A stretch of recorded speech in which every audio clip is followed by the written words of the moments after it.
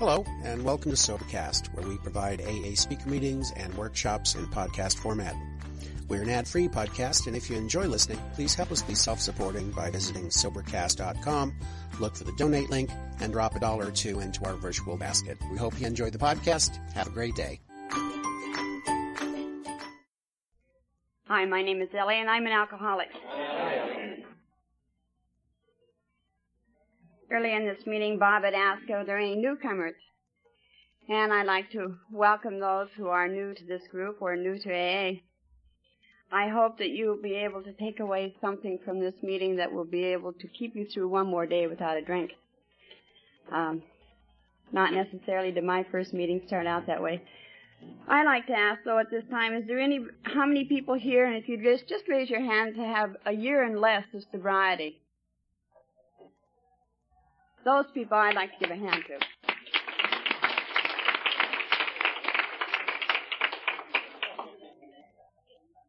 It's those newcomers, the new people that are lifeblood of AA. You people are the ones who keep coming back. You know, it's not only just the ones that have been here for a while or for 2 or 3 meetings or for 5, 10, 15 years, but it's the new people that come in.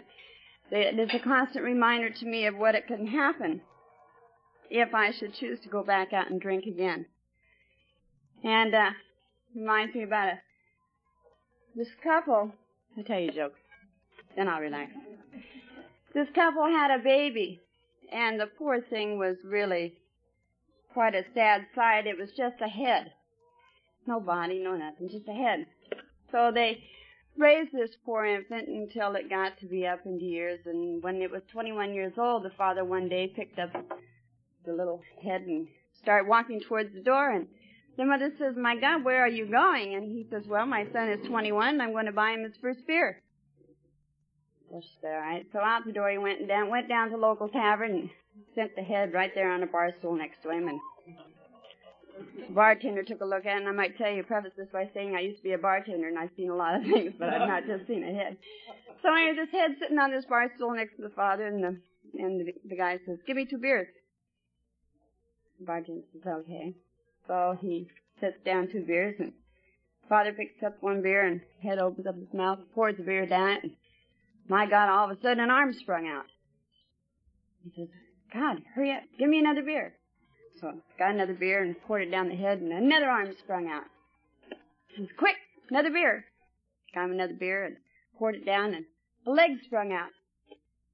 Bartender grabbed another beer and gave it to the guy and poured it down the head, and another leg sprung out. God, and it's sitting there, and the head's sitting there, it's got arms and legs all over the place, you know, and everything, and everyone's happy, and all of a sudden the guy just, you know, the head just peeled over and fell down on the floor. Bartender looked down and says, "Well, should have quit while he was ahead."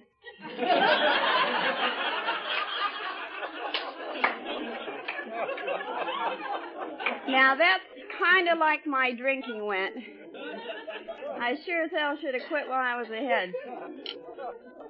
But, needless to say, I didn't. That's why I'm here. And that's why I have people like you. I didn't all of a sudden wake up one day and say, "Wow, I think I'll be an alcoholic." Haven't got anything else to do today, so I think I'll be an alcoholic. I came from a family that, give you an idea. Well, we're Irish and German. And if you can't talk to death and can't drink to death and can't screw to death, you don't want it, you know. So that's kind of the way my family went. You sat a fist down in the middle of the table, you ran and raved, screamed and shouted, drank the fist, got up, kissed each other, and went out the door. And that's the way my father, my uncle, my grandfather, and all of our relatives seemed to handle every occasion that ever came into our house. My parents were hard-working people. We owned a family business, and everybody worked. And there was 2 girls, and my father wanted a boy, and I was his boy. Dressed me in bib overalls and a hat, a little ball cap, and away I went from the beginning until, and all the time he used to say, "This is my boy. Isn't she cute? This is my boy." And I never really knew what it meant to be a girl. I never had dolls. I never had, dressed up in frilly dresses. I always had on bib overalls and rode horses and worked on the farm and worked in the family business. So all of a sudden one day when I was about and I loved my father dearly. Everywhere he went, everywhere I used to say I had ridges in the back of my back because of sleeping in the bottom of a boat, because everywhere my dad went, I went. When he went fishing, I went. When he went hunting, I went. But when I got to be 13 years old, all of a sudden he made me stop wearing his T-shirts because Mom said he couldn't wash the bumps out of them any longer. And that was a shock to me to find out that all of a sudden I wasn't his little boy anymore. But it went from that until I was in high school, and I was always, the guy's buddy. They'd go play poker, come by, pick me up, and they'd all be sitting around drinking beer and everything, and they'd say, "Don't let Ellie drink, she's got to drive. She's got to drive the car, she's got to drive us home." And it's always the guys that would come over, and I would think, maybe they'd ask me out or something, and they'd say, "Hey, really, tell me about this gal, some gal I was running around with." So it's always the guys' buddies, and the girls I never have really particularly cared for women. I don't know why. Just years old, and all of a sudden this guy came into my life, and he was 10 years older than I was, and my dad says, "Oh, he'd be really good for you. He'd square you away. He'd get some of that stubborn streak out of you, and that Irish temper of yours, and you'd be really squared away with this guy." So I got married to him. Well, he drank, and I didn't. I hadn't drank hardly anything. I think maybe I had a couple of beers and all that time. And they used to pour whiskey in a glass, swish it around, pour the whiskey back out, put in Coke and ice, and that's the way I drank. And for as long as I was married to him, which didn't last too long because he was more stubborn than I was, and I was spoiled, and he drank, and I didn't like him, and so I just picked up my clothes one day and I left. I moved here to Portland, and I lived here for a while, and I learned that leaving a little bit of whiskey in that glass was a hell of a lot more fun than just swishing it around. But I really didn't have a problem with it. I just drank a lot. I never really had a problem with it. And then I met a fellow, moved back to Salem from where I was, and met another fellow and who I'd gone to school with, and got married, and in 27 months I had 3 children. Well, I found out that I was a woman. Well, all of a sudden I got 3 little kids, and I've got a hard-working husband that was, very dependable, extremely dependable. He had a difficult time coping with my Irish temper, and he had a worse time coping with my German mouth. But he lived through it, He just seemed to, but I had 3 kids and responsibility, and decided that no matter what, I was going to make this marriage work. I was raised in a Catholic home, went to 14 years of Catholic school, and that is kind of ingrained in you, and you just don't forget those things. So I worked hard, and I had these 3 little kids, and I found out, though, that at ironing at 2 o'clock in the morning, and that's before wash and wear, drip dry, and all the rest of that jazz, that if I had a few drinks, then I could go a little longer, because there'd be time for one of them to wake up and eat, It just seemed like that was the course of events always anyway. And that's really primarily where my drinking started. It was my buffer. It was my fuel that I needed in order to keep going, and I took in washing and ironing and things in order to pay the bills of the expense of 3 little kids and so on. But all of a sudden, I guess I just felt as though that this is a lot of bullshit. I got tired of being dependable. I got tired of all of the responsibilities, I guess, and my drinking had progressed, and not only was the nighttime a good time to drink, but so was the daytime. And I had gotten a part-time job to help fill in on the income. Well, I got a job as a waitress, and I didn't know a doggone thing about it. And the people who had Chinese food spilled in their lap also found out I didn't know anything about it. But I found out that in this place that where I worked, they had a bar, and I could get off work at 9 o'clock in the evening, and the kids were well taken care of by their father, and I'd sit down and have 3 or 4 drinks. And people were laughing there. You know, people were having a good time. They weren't having to rush home and make formula and change diapers and listen to a husband and so on and so forth. So the 2 or 3 and 4 drinks progressed on. And then I decided, well, if I'm going to work here, and then my boss had long decided before me that I was a rotten waitress, but I could learn how to serve cocktails. And that I seemed to be able to really pick up on, you know. I could really sling them. That was good fun. And the people were having fun, and they were dancing and laughing, and good bands were there, and it was a big place, and I enjoyed myself. So that's how primarily it all really started, is just going from one thing to the next, and so I became a cocktail waitress. The fights got more at home, and I really couldn't understand it because I was bringing home good money, you know. What the hell are you bitching about? I'm helping supplement the income, and I'm working, and you think it's all that easy putting up with a bunch of drunks all night long. And so after I would get off work, it was a little longer, you know. Each time it seemed like that, I don't know, the sun came up quicker every time. I just didn't, I don't know what happened, but every time I walk out the door, it was a little brighter out there. And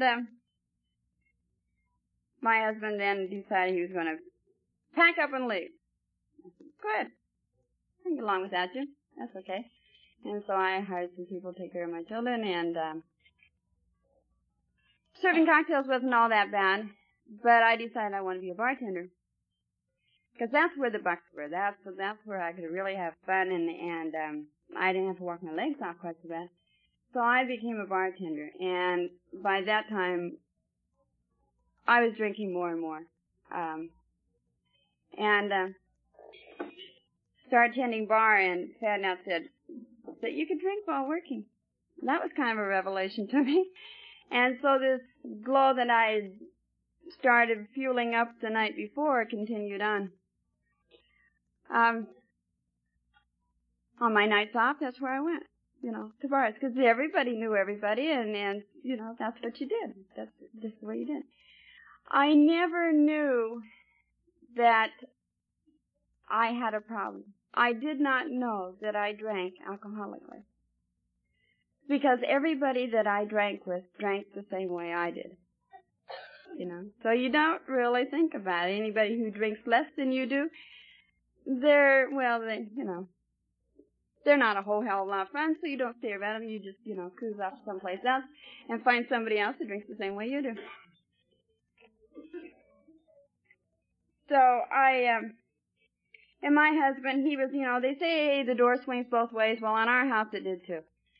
He was in and out, you know. He'd pack his clothes and leave for 6 months, and the bills would get bad, and, you know, things were coming down and everything, and so he'd come back home. And he'd stay there, and I'd straighten up. I really would. I'd really try, because I knew that you know, this was the right way to do things. This was the correct way of doing things. And then my father passed away, and then that seemed like all hell broke loose then. And so he would be there for a while and putting everything back together, and I'd be trying, and I wouldn't drink, and God damn, it was hard. And I would go home after work, not drink, not stop, not do anything, and everybody would say, oh, well, you missed a really good party last night. And I said, that's okay for you people, but I've got responsibilities, and I got a home and kids and everything. And so I'd tie one on. You know, I tried so hard. I tried so hard for 6-8 months and almost make it. And I don't know what happened. Well, I was always putting that damn plug in the jug. My problem was that I kept taking it out, you know. And someone said one time that, hell, it's not hard to quit. I've tried it 1,000 times. And that's just about the way I did. I tried so hard, and so back off he'd go again. And this went on for 10 years, back and forth. You know, he used to have a permanent thing with Hertz Rent-A-Trailer that he would just, you know, like a little ticket, he'd have it stamped, you know. Well, here he comes every 6 months, Hertz Rent-A-Trailer. So I was in this one morning I woke up and he got into the silent part. Now I can't stand people who are silent, you know. I mean, if you're going to be mad, God damn it, tell me you're mad. Of course, what he was telling me is the same thing I'd heard my day, many Christmas for years. I'd heard the same thing. Ellie, you're drinking too much. Ellie, don't you know your responsibilities? You know, if you loved me, you wouldn't do this to me. All that, you know. And I know, you know. I'd heard it. Jesus Christ, I didn't. So, one morning, I thought, well, I'll get you. Not that I'm vindictive, of course. I don't want you to lead you astray here, but I said, all right, you think I have a drinking problem? God damn it, I'll call AA then. I'll do something about it. And I thought he'd say, oh, God, you're not that bad. You know. Well, he didn't say anything. And there I was on one foot because the other one was in my mouth. And so I called up AA. And this guy says, yeah, I suppose I can find someone to talk to, you know. I said, well, I'm okay right now. I said, you know, if you can't, that's okay. I'll call back later. And, but I gave him the sad mistake of giving him my phone number. So this woman called. Now, I want to tell you that this woman called, and she was so sickening nice. And I had such a hangover. I didn't want to listen to this. You know, and I said, no, that's okay. I said, really, it wasn't really necessarily pertaining to me. It's a friend of mine that's got this problem. And she thinks that she's been drinking too much. And I said, you know, and her husband keeps telling her she's drinking too much. And her kids are never happy, and they're always crying and so on and so forth. And so she says, well, dear, I'll tell you, whenever you want to speak to me, you come on out. And I kept telling her, I said, listen, lady, it's not me, it's my friend. And she kept saying, well, you just come on out to my house. Well, I didn't, and it took me about 2 weeks, 3 weeks, I guess, something like that, because it had progressed to where it wasn't any more like 6 months. No more periodic. The only thing periodic was a case in my trunk. But, so I called her one day. And she lived way to hell and gone, way out south, way out there. And I knew, you know, I guess I better do something. I you know, extend her the courtesy. She seemed so anxious to talk to me that at least I could do is probably, you know, extend her a little courtesy and brighten up her life and let her talk to me or whatever. So, I got my car and out I went. And between her house and my house, there is 17 bars. I counted those suckers, every one of them. And every one of them I wanted to stop. And every one I kept saying, by God, if I get up there and if she starts preaching to me, I'm going to turn tail and out I'll go and I'll make every damn one of those 17 on the way back. Because every one of them I used to drink in anyway, you know, and bartenders, the cocktail waitresses along the way.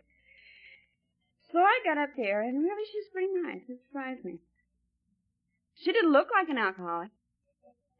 Yeah, I mean, you know, her house was clean. Didn't look like mine. And, you know, she was nicely dressed, and she didn't live in any old shacky place or anything else. So, I said, well, I don't know if I want to go to a meeting. You know, go out and get drunk once in a while. And, I said, I'll tell you really what I worry about is that we've been a bartender for so long here in town. I said, what am I going to do if I see somebody I know? And she said, what the hell are you worried about? You know, you've seen them at their worst. Now why don't you see them at their best? And God, I couldn't do that, you know. I couldn't go to an AA meeting and have someone see me there that knew me. For Christ, you know, I was in some leper colony or something. So she said, don't worry about it. You know, the probability of you seeing somebody that you know is very remote. And I said, oh, okay. So she said, there's a gal down the street. And I don't have any more AA literature here, but her husband's an AA, and I'll call her up and she'll come on down. I said, okay. So we were sitting there talking, and this gal comes in the back door. And in she walks. And it's the gal I'd known for years. And her husband used to drink in my bar, and I said, you SOB, if I drank like you, I'd quit, you know, and I'd throw him, I'd cut him up and throw him out. And it's Chuck C. in Salem, if you know him. But You big SOB. She and I had kids at the same time in delivery, and we were in recovery together in the same rooms together. And we used to sit and we played pinochle, her husband, and Chuck and she and my husband and I, and Chuck and I'd get drunk, and they'd sit there and look disgusting. And they were now. So anyway, so I said, see there? So she said, well, don't worry about it. So I went to my first AA meeting that night. And Chuck then was working in Cottage Grove and drove all the way down to Salem for my first meeting. I stayed in AA for 18 months. And man, I went gung-ho. They say get in it and not on it because it's hard to fall out of an office. Man, I got in. I was going on 12-step calls, and I was so glad I was down there. They waived some rights for me to be treasurer and cha-cha-cha and all the rest of this good shit. And I had it knocked. I had it made. Really did. At home it wasn't any better, because when I quit, my husband started drinking. I don't know. What happened? Why is this? All the time he kept saying, you got a drinking problem, and I said, my only problem is you. And so when I quit, he started in. He said, you go to your AA meetings on Friday night, and I'll go out Saturday night. And so that's the way it went. And I'd get the kids dressed, and he says, now did you make sure they brushed their teeth? Did you make sure that they're wearing this? Did you make sure they're doing this? And I guess what had happened is that I had taken away that responsibility because I was trying to be responsible. I had taken those things away from him that he had done all this time and kept bitching at me about, see? And so 18 months I was in AA, and but I was what they call a two-stepper. I went from 1 to 12 in one easy motion. Zoom, right to the bottom. Nothing in between, No, don't clutter up my mind with details. I don't want to know about a personal inventory. I don't want to make amends. Jesus Christ, are you kidding? I would have to spend days making amends, and and it says in there, unless to harm, others. I'm an other.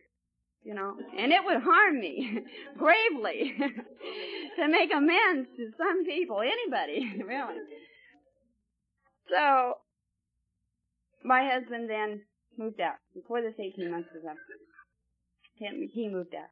I said, God, here I am. I tried so hard to stay sober, and then you move out. And so I had stopped him one day to see a friend of mine that worked at a bar, and Donna was talking about meeting somebody beautiful. Here's this great, big, huge, 6'3", 225-pound Irishman standing there. I thought, God, what a repulsive SOB. And he just came on like gangbusters, and anyway, I met this guy. And he hung around in bars. And I was going to AA meetings, and I get out of AA meetings, and I go to a bar and sit there and drink Coke and laugh and smile, and I was so happy. All the time inside, it started in as a slow little kind of ache, I guess. And then it built into a thought, and then it built into a resentment, and then it built into a drunk. And not too long a time, I was going to AA meetings and then staying till halftime and leaving. Or I was going down there and leaving before the meeting started. And I traded that nice little old metal chair like we've got in Salem for a soft bar stool. When I first went into AA, I had not lost a job. I had not lost children. I had not wrecked a car. I had not landed in jail. I had not gone to the hospital. My marriage was in and out, but I was still married. None of the yets had happened to me. None of the yets. And when I left, after 18 months of being sober, gee, many Christmas did they happen. I'm here to tell you. For any of you who might doubt that a little drinking doesn't hurt a fellow, bullshit. Don't believe that. It didn't take me too long. And it just happened one day. I was sitting there having my usual Coke, telling everybody around me that I had diabetes, and that's not why I was drinking any longer, because, you couldn't tell me you're an alcoholic, for God's sakes. And I had quit being a bartender. I was, we had set up a family business by then, and I was working there, and my husband was gone, and I was doing it. It was a cement business, and it didn't matter to me. I'd worked hard, and I knew how to do it. And I had some healthy kids, and we worked in this business, and so when the drinking started again, after 18 months of being sober, I think I got a part-time job as being a bus driver, too, school bus driver. That's when I got my first DUIL. It's kind of difficult driving school bus when you don't have a license. So I knew a judge in town, and he kept my name out of the paper long enough so they didn't fire me until the end of the school year. But, hello, I was just sitting there one day, and all of a sudden I had a drink. It's like that. It was just like Shazam. There it was. And I was drinking it. And then, like anything else, well, I had one. It's too late.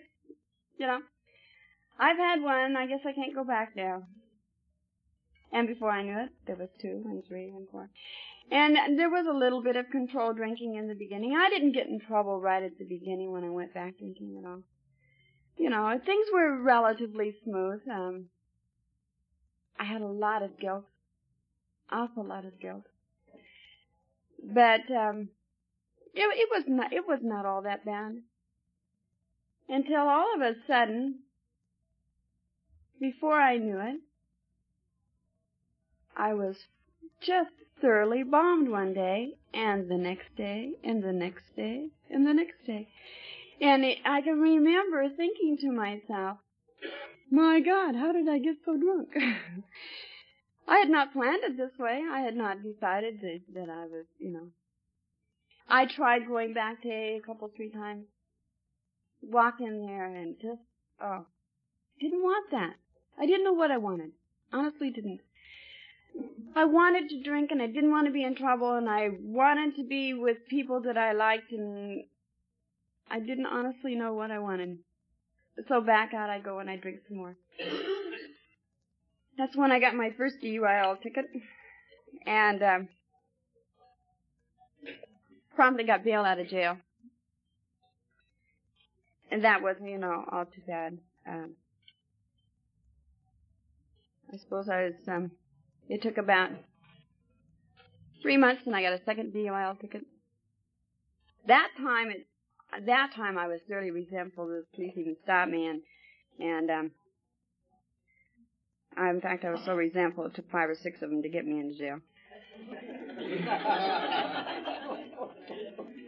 Well, I figured if I was going, I ain't going to go without a fight.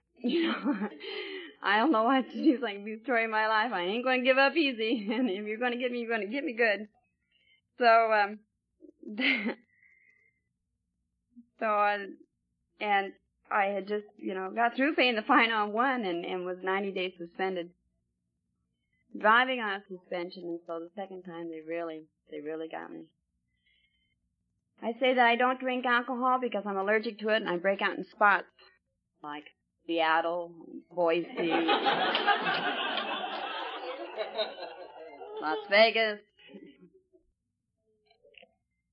When I came in here, there was one part in the book, big book, it says, if you want what we have, and I thought, hot damn, I'm home again, because I always wanted what you had.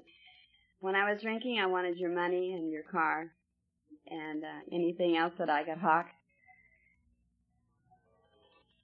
But when I got here, I wanted what you had. I wanted your peacefulness. I wanted your love. I wanted your acceptance.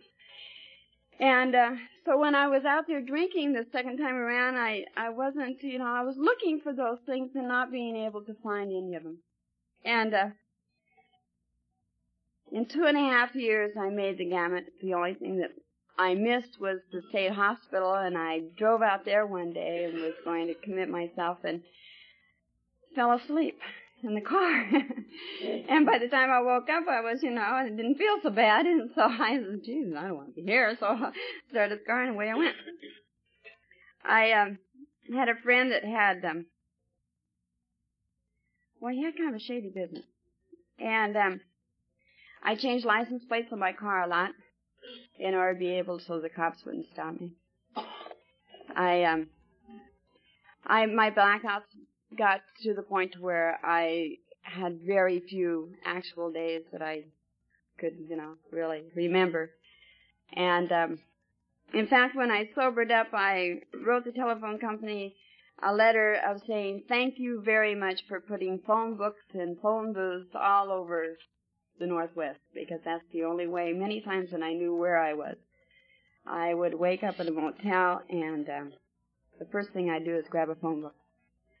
Afraid to go out because I didn't know what was out there, and afraid to open my eyes because I didn't know who was there. So, and this is the way my life went for 2.5 years. And this big Irishman I was talking about, he was in a lot of it. I always thought, God damn, if I could ever find somebody who drank like I did, I mean, that would be fun. My husband, my ex-husband now, would have 3 beers, 2 games of pool, and ready to go home. And I'm just getting going, I'm just getting started, and he's ready to go home. So we go home, I slip him a couple sleeping pills in his coffee, and he go to sleep, and I go back out. And that's kind of the way, but I finally found someone that could drink like I did, and it was just fantastic, and his capacity was as good, if not better, than mine. And the way we went. And we covered a lot of territory. We went to a lot of places, a lot of bars, and had a lot of fun, I think. I'm not sure. Until in April, 5 years ago,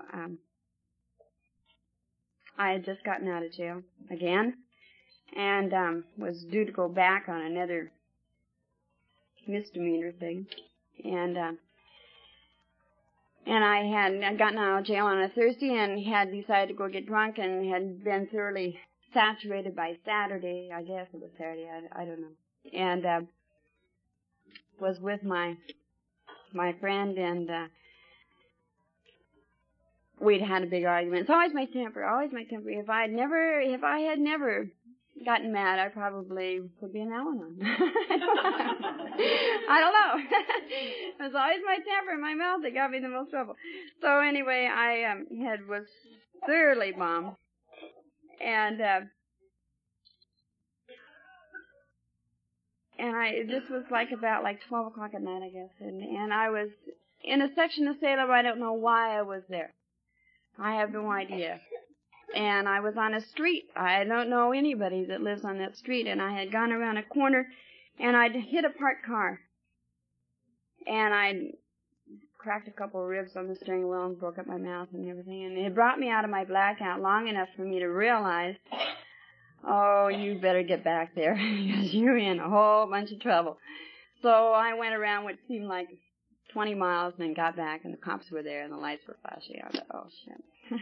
Here I go. Do not pass go. Do not collect $200. Just go to jail.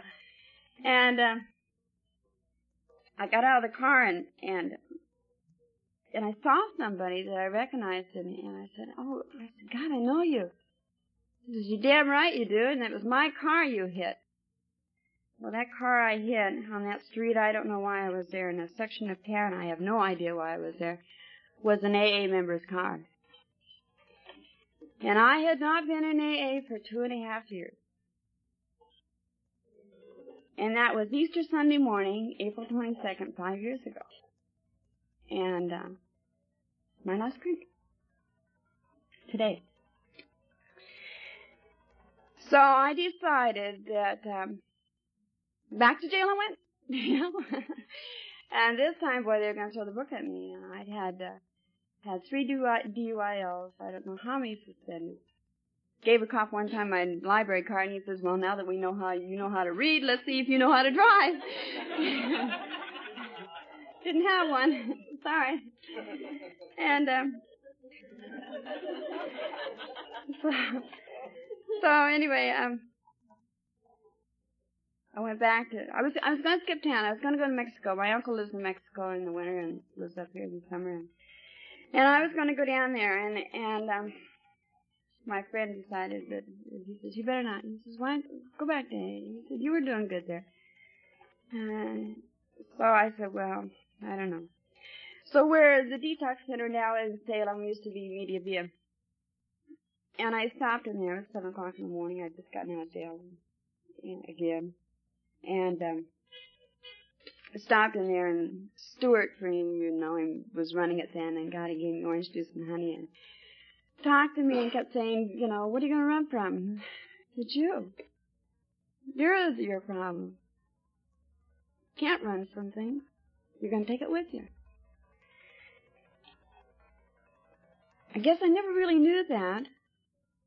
I suppose I'd heard it someplace, but, you know, it was one of those things that didn't want to register up here. So I said, okay, I'll give it 1 day. 1 day, that's all I'll give it. And I came back in this program 1 day. And I did it for 1 day. I did it for 5 minutes. I had gone through DTs 2 or 3 times before in the 2.5 years, and I felt that I was starting through them again, and so they gave me a couple shots to get me over that. They pumped me full of orange juice and honey and a lot of vitamins. And they kept saying, you gotta go to meetings, Ellie, you gotta go to meetings. And I said, I don't want to go to those friggin' meetings. You gotta go to meetings. 1 day. That's what I said I'd give it. And in those 1 days, I've had a lot of rewards. I married that big friend of mine, and he's still out there beating his head against the wall. He's drinking the same as what he drank when we were going together. And that's okay, you know, that's his problem. I'm a lucky person. I have 2 programs. When I get really squirrely, really sick, I go down on them.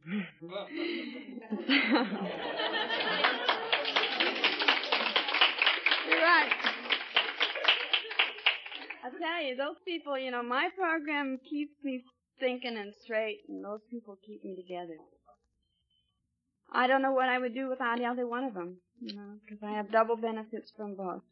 I work on my problem, and I let him work on his. And so long as his doesn't become mine, we're fine. If his becomes mine, we're gone. There's one thing in this, in the 12 by 12 for the lady who had won it. There's Rule 62 on a page 153. And that's what I live by. I think of that constantly, because if I don't, I'm in a hell of a lot of trouble. Go home and look it up.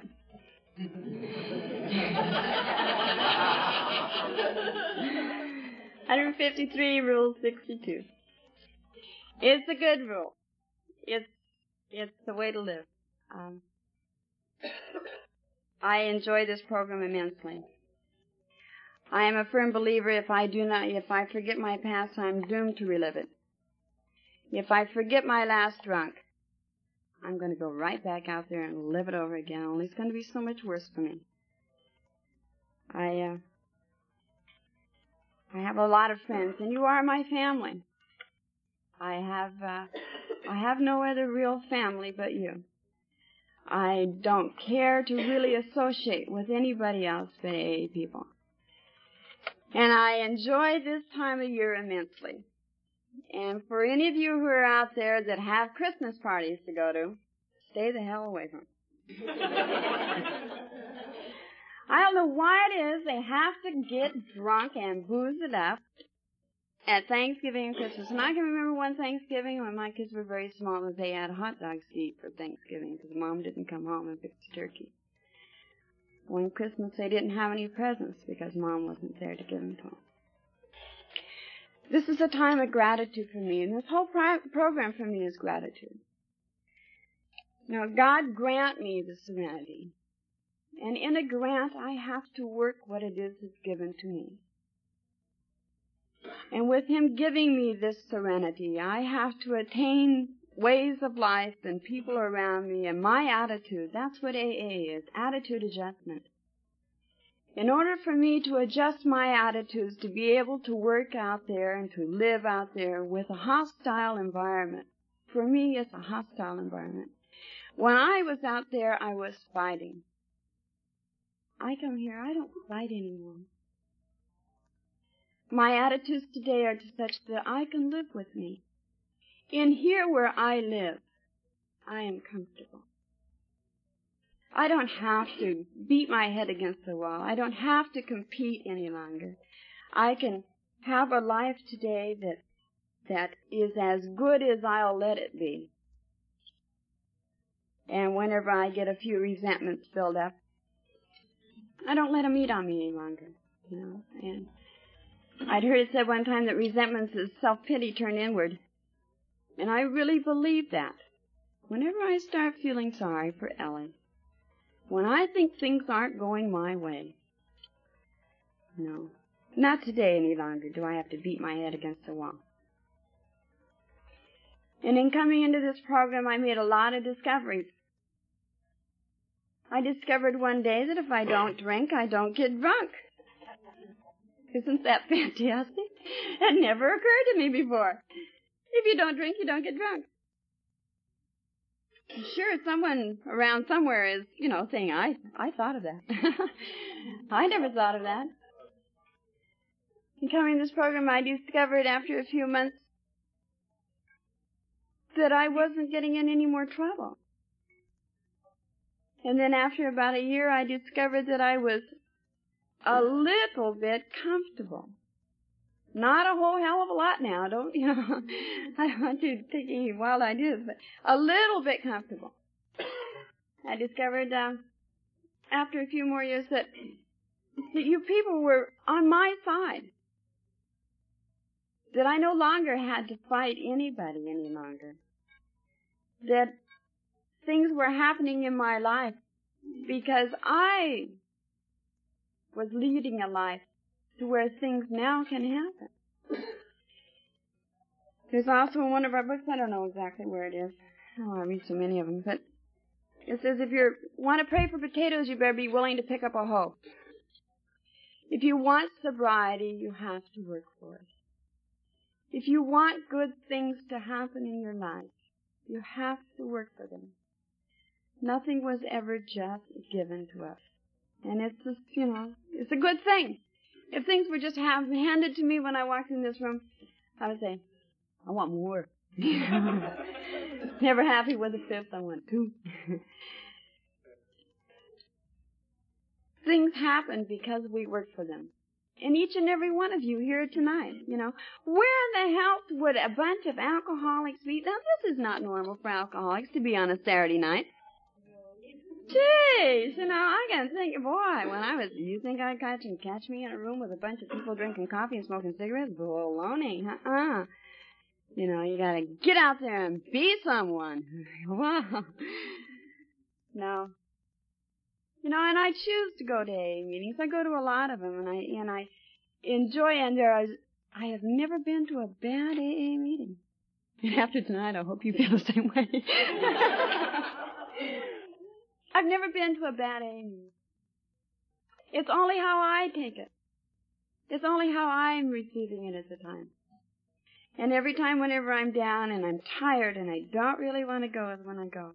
And I walk out of there, I'm still tired, but I feel good. Someone has said something. The charisma of the group, the charisma of you people is astounding to me. Every day it's astounding to me. How whenever you took me and I didn't want me, and you loved me and I didn't love me, and you gave me a will to live and I didn't want to live. I was going to kill myself in the most sociably acceptable way I knew how, and I was going to drink myself to death. I had tried suicide. I was afraid I was going to get myself maimed, marked up, and if I didn't die, then I'd be walking around with this ugly scar on me or something, Went out one time and I bought a dress, because I was going to kill myself. Well, you don't want to look tatty laying in a coffin, So I bought this dress, and it had a white collar on, it had kind of a V-neck, and I thought, well, now, that looks kind of nice, kind of, PTA look. Basic, nice PTA look. So I tried it on. Yeah, it looked pretty good. And I had decided that I was going to, I had heard someone say that, you know, with the old hose and the rags in the car and the gastric, and so I went out, way out in the country, way up at Silver Creek Falls, and I used to go up there and drink a lot. And I got the hose out, got the rags out, got everything out, you know, and started the car. And I turned up the radio real loud, you know, and I'm sitting there and I'm singing and I'm smoking and I'm thinking, nothing's happening. What's happening? Nothing's happening. And I got out of the car and the hose had slipped out of the exhaust, you know. And about that time it started to rain and it got my hair wet. And I thought, I don't think I want to do this. You know. So I got back in the car and went back to jail. Well, now I had this dress, this PTA dress, right? And it had this white collar. Well, I ripped the white collar off of it and I put some jewelry on. Hell, it didn't look too bad to go out. And I wore it out several times, and I used to say, this is my coffin dress, and no one really knew what I was talking about.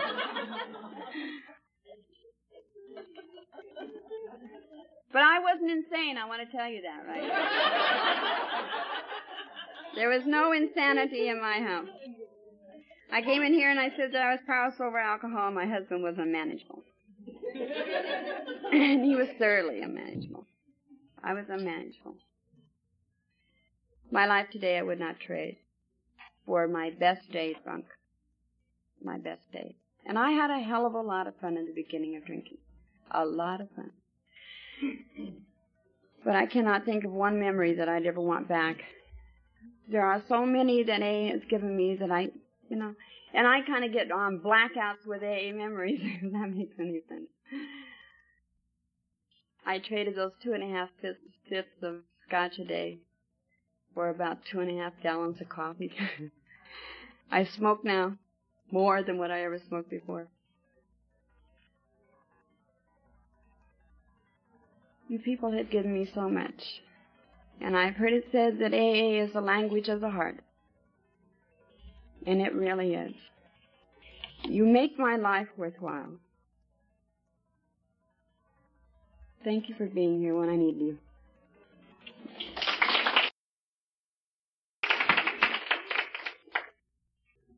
Hi, I'm Donna.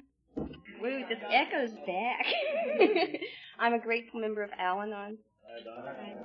So I don't confuse you, I'm also a member of NA and AA. Just before I came up here, Ann handed me a note and says, I used to be sick. I went to Al-Anon, I went to NA, and I went to AA. I'm still sick, but I'm better now. I'm nervous. I have something I'll read to you, and I'll kind of tell you how this kind of all got started, if God will allow me to. He's going to have to talk to him because I don't belong up here. I just never learned to say no. In every heart, affection grows like a tiny seed reaching for the sun, growing because it has to grow once it has begun. That's kind of what Al-Anon did for me, and I could stop right now and say that's what's happening. But I'll try to tell you what it was like and what happened and what it's like today. I was sick. I would like to say that my alcoholic made me sick. And I even thought that for a long time. But he can't hear me. I don't know if I can talk any louder. I was sick a long time.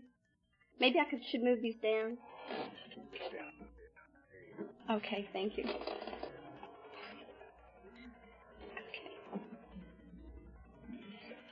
I was sick a long time before I ever got to Al-Anon or before I was ever involved with an alcoholic. I remember when I was young, very young, my parents fought a lot. And one day I just started screaming. And they were just, what's the matter? You know? I said, I just want you to quit fighting. And I went from that to, I attempted suicide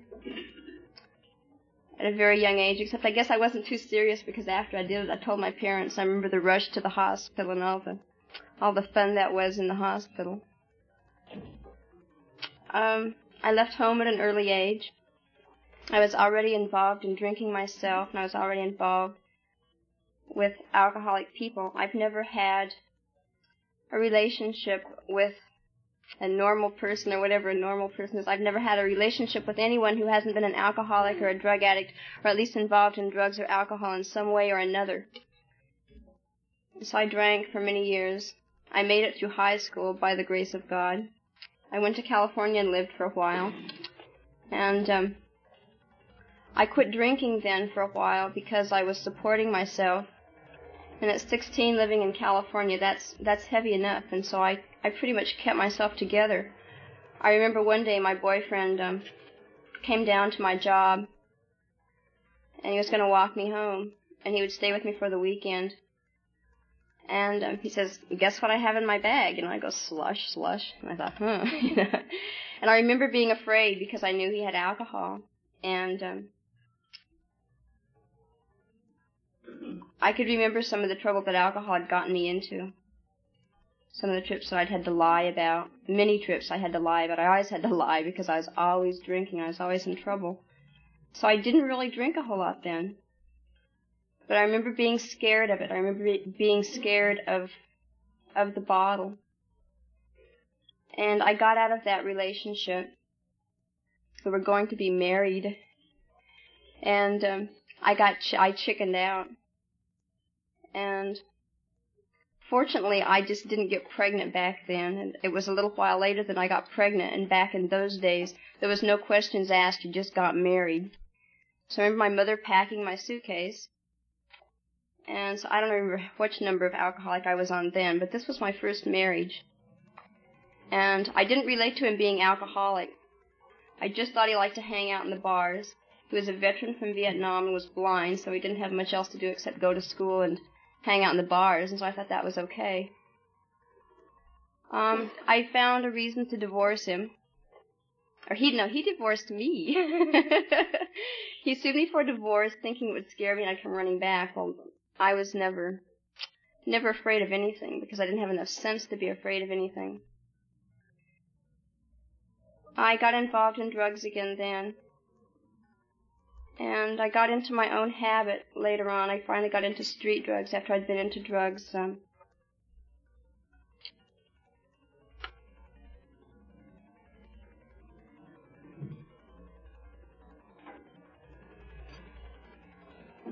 I'd gotten into speed. The first time I did speed was from a doctor. I had anemia really bad. I complained because I didn't feel well, so he gave me some speed. I felt real well. Got a lot done. I just felt real well. And then I started complaining because I couldn't sleep, so he gave me downers. And I got pregnant and lost the child shortly after it was born due to drugs. And I remember playing all the deaths I played through very morbidly. I remember I was real detached at first, but then years later I was still taking flowers out to graves. I was just real crazy all through, from as long as I can remember. I have been crazy and not been able to deal with life. So I got into drugs, pretty heavy. I started growing pot out. I moved out to my parents' farm. My parents had some land, so I bought a trailer house and moved to some of their land and started growing pot. And one day they came to dust the fields, and I said, "Now don't let them dust my land. Whatever you do, don't let them dust my flowers." Well, some of the dust, the wind was blowing. The wind always blows back in Idaho. The wind blew some of the dust over into my flowers, and I was really disturbed because I went out and my little flowers' heads were curling over. So I was upset because of that. Went out and washed them all off. A friend came by, and so we washed all of the flowers down. And eventually, some of my dad's friends started recognizing these pretty little plants that are getting about 6 feet tall all of a sudden, bushy all over. So my dad's friend says, "I think your daughter's growing marijuana." As though, so my dad was very upset and called me at my job and said I'd better come home because I was in trouble. And it's just been the last few years I realized how much trouble I was in. My dad was also friends with the police, and so they just came out and helped me burn my crop. My friends went by would say later, say, you know, one day we were driving out here and it smelled like pot all over. I says, yeah, I know. It was my crop, you know. Felt very bad. I went back to work and people says, what kind of cologne are you wearing? Fresh pot, you know. So I was asked to leave the state. So they escorted me to the state line. I traveled around for about a year then with my son, who by then was about 4 or so. I was crazy enough that I let him smoke pot. He did a few other things that were pretty heavy. And he lived a pretty wild life right along with his mother. We traveled and slept in parks and the whole trip. And we finally ended up here in Oregon. I came up here and before I had even gotten up here, I'd gotten into hard drugs down in Nevada. I'd started fixing myself. I don't know how long that lasted. It lasted quite a while. I would send my son to Idaho quite a bit then because I wasn't able to do that. And take good care of him, and I knew it. I tried to hide it. I remember once he came in and he says, Mom, he says, is somebody sick? And I says, no. I says, why? And he says, well, I found this thing that you give shots with. Then I felt pretty sick then, but I still didn't relate to being sick. I still thought I was just having fun. I was just having a good time. When I think back about that now, hanging out over in the ghetto,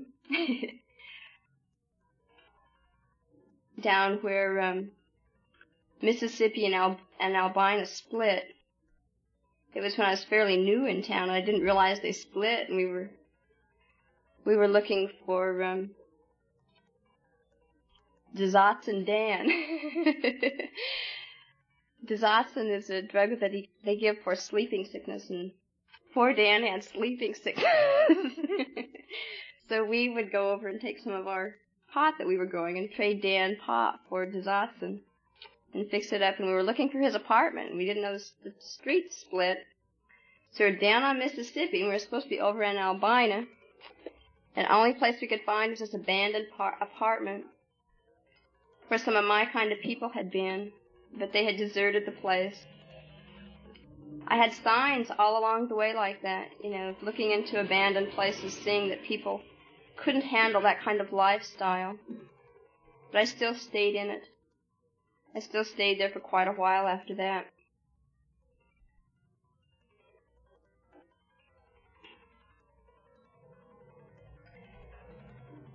I finally didn't know how to get away from that. I thought, well, I would move. Some of my friends owned land in Southern Oregon. So I was going to try a geographical relocation. And I did, to get off of hard drugs, and I went through withdrawal all by myself. And I moved down to Southern Oregon and got clean of hard drugs. But just before I had left, I had met this beautiful man. And I thought he was just it. You know, he was intelligent, gorgeous. So I asked him if he'd like to come down and visit me. He said yeah, so he quit his job and he came down and visited me. I didn't really mean for him to stay, and I don't think he really knew what he's going to do either, but he ended up staying. And one day he got drunk. We went to a party, and it was out in the country, and you all walked to all the parties. And he disappeared, and that's okay, you know, he knows his way home, and I know my way home, so when I get bored, I'll go home, and whenever he gets bored, I guess he'll go home. Well, I got home, and he'd been sick, and he'd vomited all over. And I tried to wake him up, and then he was sleeping very sound. So I just left him, and my son and I slept downstairs that night. I made beds downstairs for us, and in the morning he was angry because I'd let him sleep in this huge mess. I said, well, I tried to wake you up. I couldn't wake you up. You just slept. And it was strange, though. It was just strange. And I didn't understand it, but I justified it. And he told me then, he says, I'm an alcoholic. I says, oh no, you just had an accident, you just got drunk. That's okay. So, he got sick then, and his lung collapsed, and we spent some time in the hospital. Not we, he did, but we did. I remember driving 50 miles a day up and 50 miles back to take him to the hospital. And he was very sick, and he's lucky he lived. And we spent a lot of time there, though, and it gave us 10 days to think about some things. We decided we'd like to move back to the city. So we moved back to the city, and we got back to the city, and things just kind of instantly started going kind of crazy. Not kind of crazy, pretty crazy. And we got back, and I remember the first thing he did is go down to the liquor store and buy a bottle. And that was kind of scary again, It was just kind of scary because I remembered the times when I used to get really drunk. I used to drink hard liquor, and back in Idaho we lived by the Hells Canyon, and it's still nothing even to this day for a few of us young people to just get too drunk and we just don't know where we're at and we just drive right over the canyon. It's all she wrote for us, and we do it about 6 in a carload because we always have the car full, Why take more than one car when you're out driving around drinking? And I remember once when we got out of the car and we were just about 3 or 4 feet from the canyon. And those things didn't even faze me then. They faze me now, and I know that I'm lucky to be here. I know that a power greater than me got me here. So, we'll go back to the city now. And we were still living together. We came and got an apartment, and I went to work, and I left my son alone all day, who was 6 now. I think he was 6. He was either 5 or 6. He was too young to be left alone, but I didn't know what else to do because I didn't know many people here except back in my old neighborhood where I knew I could get into trouble. So I went to work, and I left my son. And I just kind of took it for granted that this man would kind of halfway watch out for him. He was going to stay home and read the paper and look for a job himself. I remember coming home from work one day, and I could hear this terrible, terrible screaming from the bus stop. And I thought, someone must be dying. And the closer I got to my apartment, the closer I thought, I think that's my child. The closer I got to my apartment, it was my child. I don't know what my son had done, even to this day. Whatever he did, he didn't deserve what he got. And this man had beat him. He had marks on him. And when I bathed him, I saw these ugly marks on him. So I told this man, if you do this again, I will have to leave. I don't really remember how many times it happened. Things just kind of proceeded to get worse gradually, but sometimes I would think they were getting better. I was keeping notes back then, and I remember I quit keeping notes because I couldn't handle the notes anymore. And eventually, it started being me that was being shoved around, and it wasn't my son anymore. And I thought, well, that's okay. I would rather it be me than my son. So I justified that. I left several times, always to return. I never knew why I was returning, but I always returned. One of my girlfriend's mothers, who I'm very close to, she was talking to her mother one day, and her mother said she had told her mother that I was having trouble. Well, her mother had known me since I was a very small girl, and she said, well, I think you should tell Donna she should go to an Al-Anon meeting. So Joanne says, Donna, Mom says you should go to an Al-Anon meeting. So I says, okay. And I waited several months until I had finally had the shit beat out of me real good this time. I was in the hospital, and I thought surely they wouldn't let me go back home with him. Surely they would do something. Surely they could see something.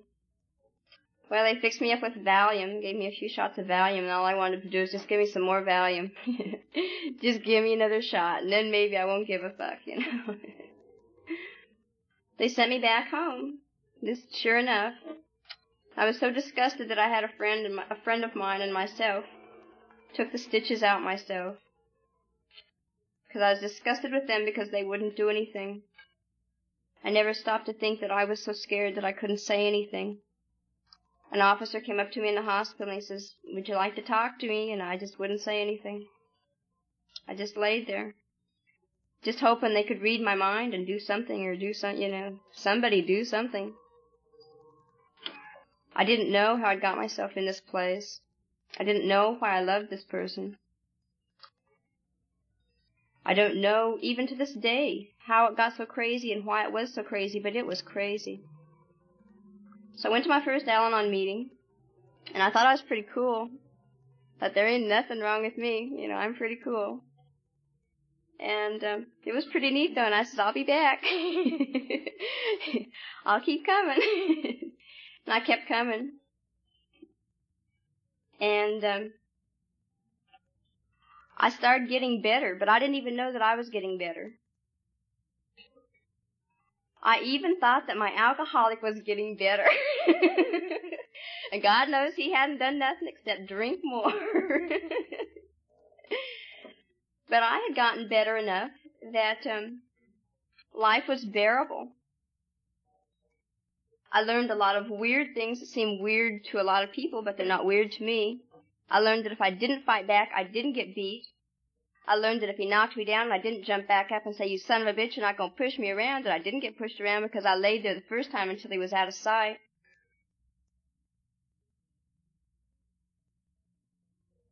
I learned that I wasn't alone anymore.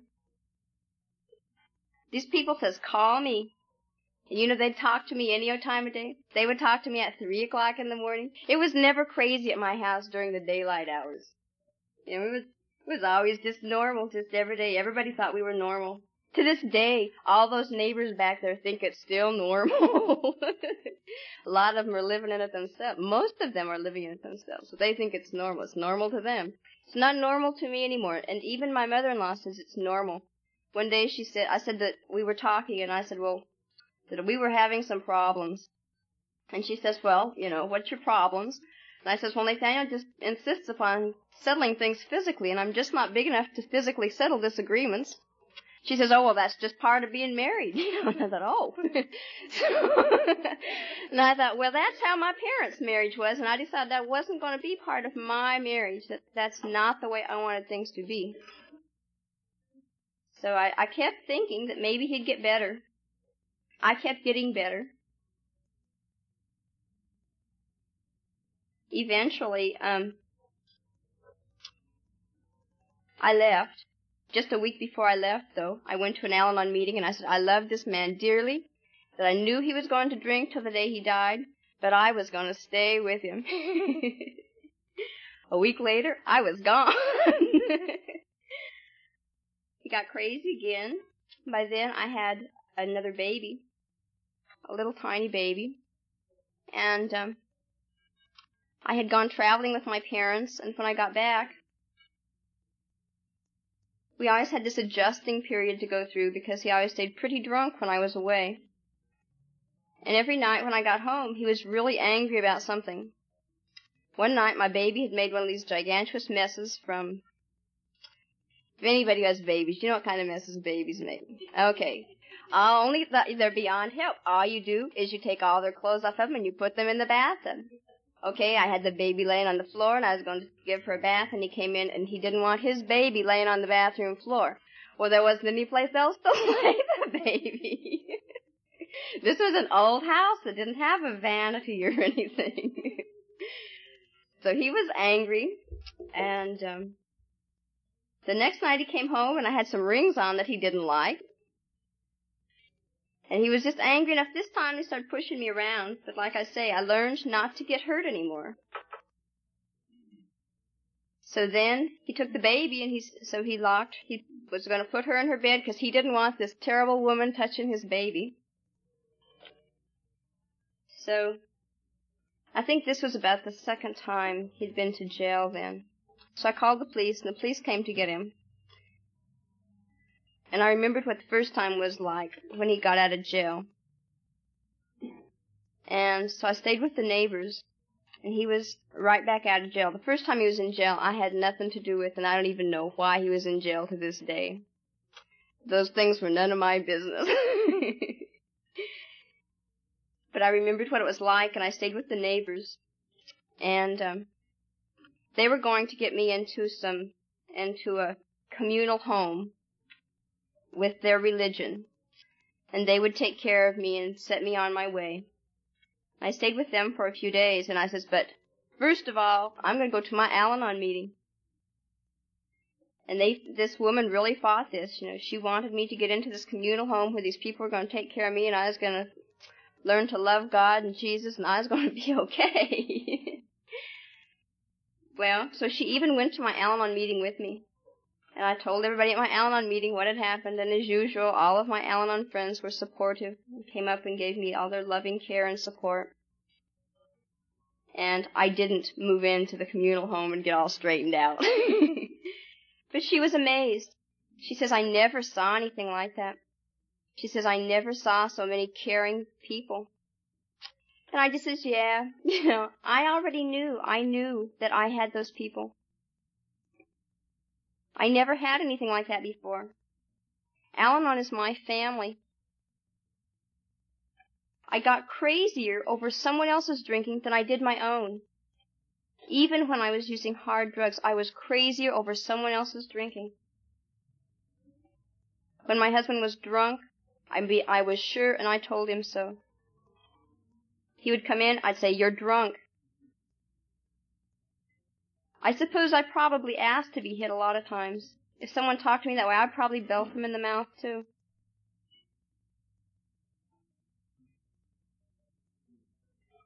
So, I'm out of that one. Well, I'm not really out of that one. We bought a lot of property together. Out of my dishonest ways, just because I have never had any scruples to live by. Let's just take a moral inventory. Someone finally told me it's not an immoral inventory. They must have known the life I'd led. We bought property, and we said we were married so we could put it on the GI Bill. And I'm still trying to go through that, and I still don't have the sense. I heard someone say at a meeting the other night that they had things to be thankful for, and that not having a lawyer was one of those things. I laugh because I've got a lawyer, and I wish I didn't have. I mean, I'm glad I've got one, but I wish I didn't have to have one. I have all of my affairs in such a mess that there isn't anybody except God Himself who's ever going to be able to straighten them out. They're taking a long time to straighten out. I haven't lived with this man for over a year and some odd months. Several odd months. And it's still a long ways from being settled. You know, I think God's having a rough time with it Himself, to tell you the truth. So I carried on in my little program of Al-Anon. And I got to this certain point where I was just still crazy. And I didn't really know what was the matter. I went to my group saw a fit for me to be their group representative, and back when they nominated me and stuff, there weren't a whole lot of us to be group representative.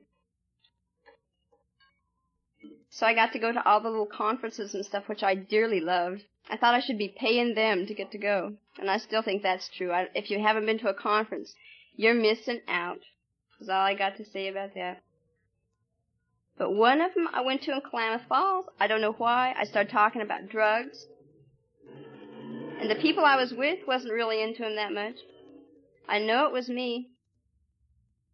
I'd been trying to work on my inventory, and I could not complete my inventory. I couldn't get any place. I just was stuck. I was just still going to meetings, and that's just where I was. I spent a terrible night in that hotel. I woke up in the morning, and I felt like I wanted another fix. I thought, this is crazy. But that was how I felt. I thought, well, I'm just going to put this out of my mind. Just going to make it go away. Well, it didn't go away. It kind of hung around in my mind all day. All through the conference, as a matter of fact. So I went home after the conference, and I thought, well. So I started smoking some pot with some friends, and that wasn't enough. So I smoked some more pot, and that wasn't enough. I called someone, and they says, maybe you should go to an NA meeting, Donna. And I says, but I haven't done anything like that for years. The only thing I do is smoke pot, take pills occasionally. So I went to my first NA meeting, and I ached as bad as I had way back those years when I had been using hard drugs. My arms even ached, and I hadn't even stuck a needle in them. I just hurt that bad. And they asked me some questions, and I says, no. Did I ever spend my rent money? No. Did I spend my grocery money? No. Did I ever miss work? Oh, no. I was there because I used to meet my pusher man at lunch hour. I was always at work.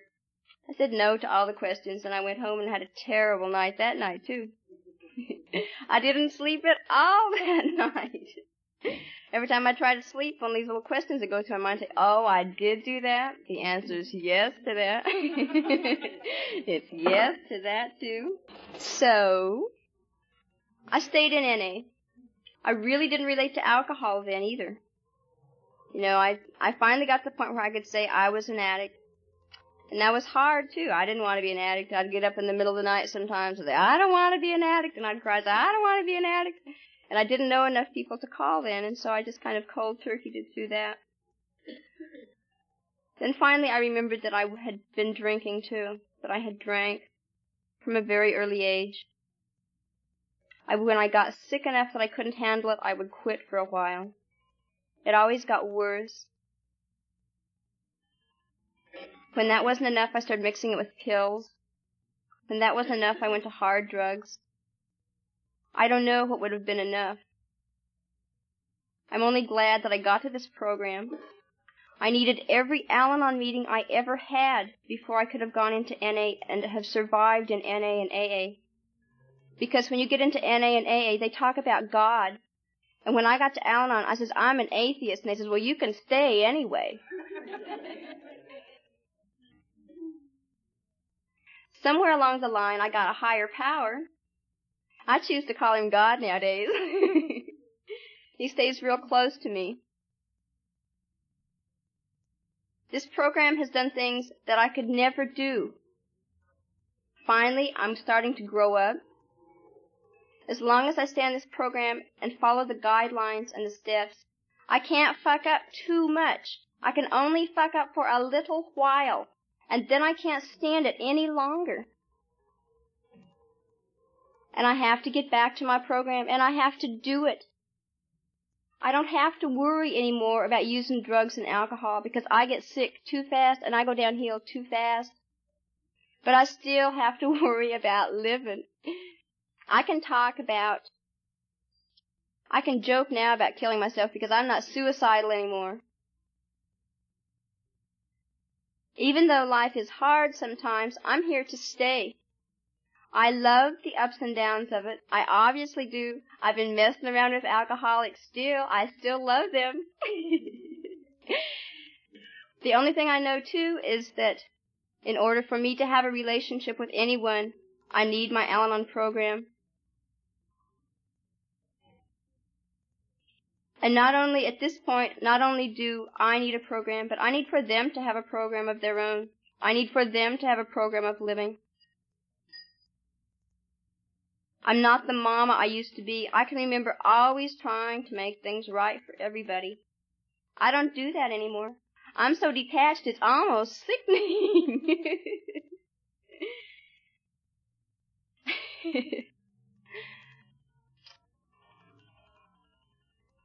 I don't think enough can be said for this program. I just know that I was really sick. And like Ann says, I'm still sick, but I'm better.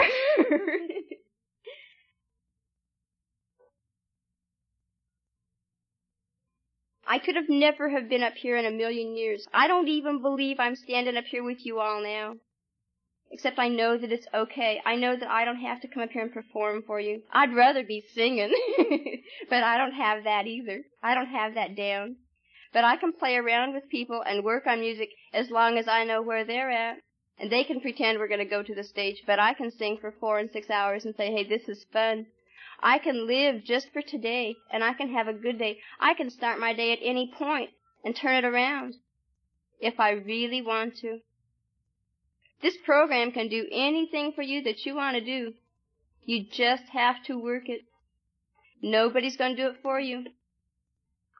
Some of us thought maybe it would if we just sit down and let things kind of slide by. I've watched myself. I watch myself when I don't go to many meetings. I've watched myself when I don't read literature. I've watched myself when I don't talk to people. And I watch myself go downhill, and I go down fast, even without just without the program, even if I don't use any drugs or anything. I get so sick that some of my people say, I didn't even want to talk to you for a while. That's just when I forget the program. But I remember this program. The longest I ever go off, I went through my first dry drunk this week. I guess it was a dry drunk. It was a messy time. But I stayed close to people. I talked to people. And today I feel great, and I've had a great day. And even those days were great. They didn't last long. I didn't do anything destructive to myself. My family is so much better. When I went into Al-Anon, my son's grades went up in citizenship. Does that tell you anything?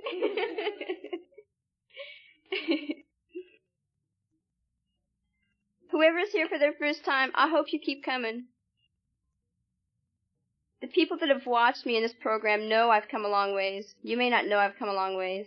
I know I've come a long ways, and I know there's still a lot of you who wouldn't want, there's probably nobody who'd want to be where I'm at even today. I like being where I'm at today. I've been able to accept things. I always remember I quit using drugs because I didn't want to live in an institution. I ended up in an institution anyway for protective custody. I made it through that, and I grew through that. They started calling me their resident therapist or something like that, some bullshit, because I had the program. Because I could just, most of the people in there were there because of drug problems or alcohol problems. And they really thought I was something. My daughter's father kidnapped her and accused me of child abuse, and so I've been, the county psychiatrist has checked me out and analyzed me. Wait till you hear this. I am an intellectually intense, intellectually controlled woman. I wasn't that before. You know where Father Martin talks about how the drinker has his intelligence? That's how it's supposed to be, his intelligence over his emotions. And how when you drink, your emotions are over your intelligence. It didn't matter whether I was drinking or whether someone else was drinking. My emotions were always over my intelligence. I didn't act, I reacted, and I reacted to everything. My emotions were always there. I didn't have any intelligence. I didn't even know what intelligence was. I was just one big bundle of emotions just exploding time after time after time. I'm not that now. I can act intelligently if I will allow myself to. If I stay with this program, if I talk to lots of people, I can do that. I don't know if the program's given you guys what it's given me. but I sure hope so. Because it still has a whole lot more to give me. I'm still young. I didn't say that either. I thought I was so old. They asked me if I'd work on the young people's roundup, and I said, oh, I'm sorry, I'm too old. Now I know I've just begun to live, and I thank you all.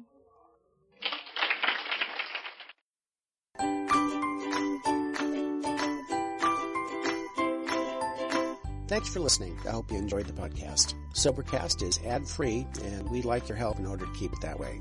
So if you'd like to help us be self-supporting by pledging $1 or $2 a month, visit Sobercast.com and look for the donate links. Thank you very much.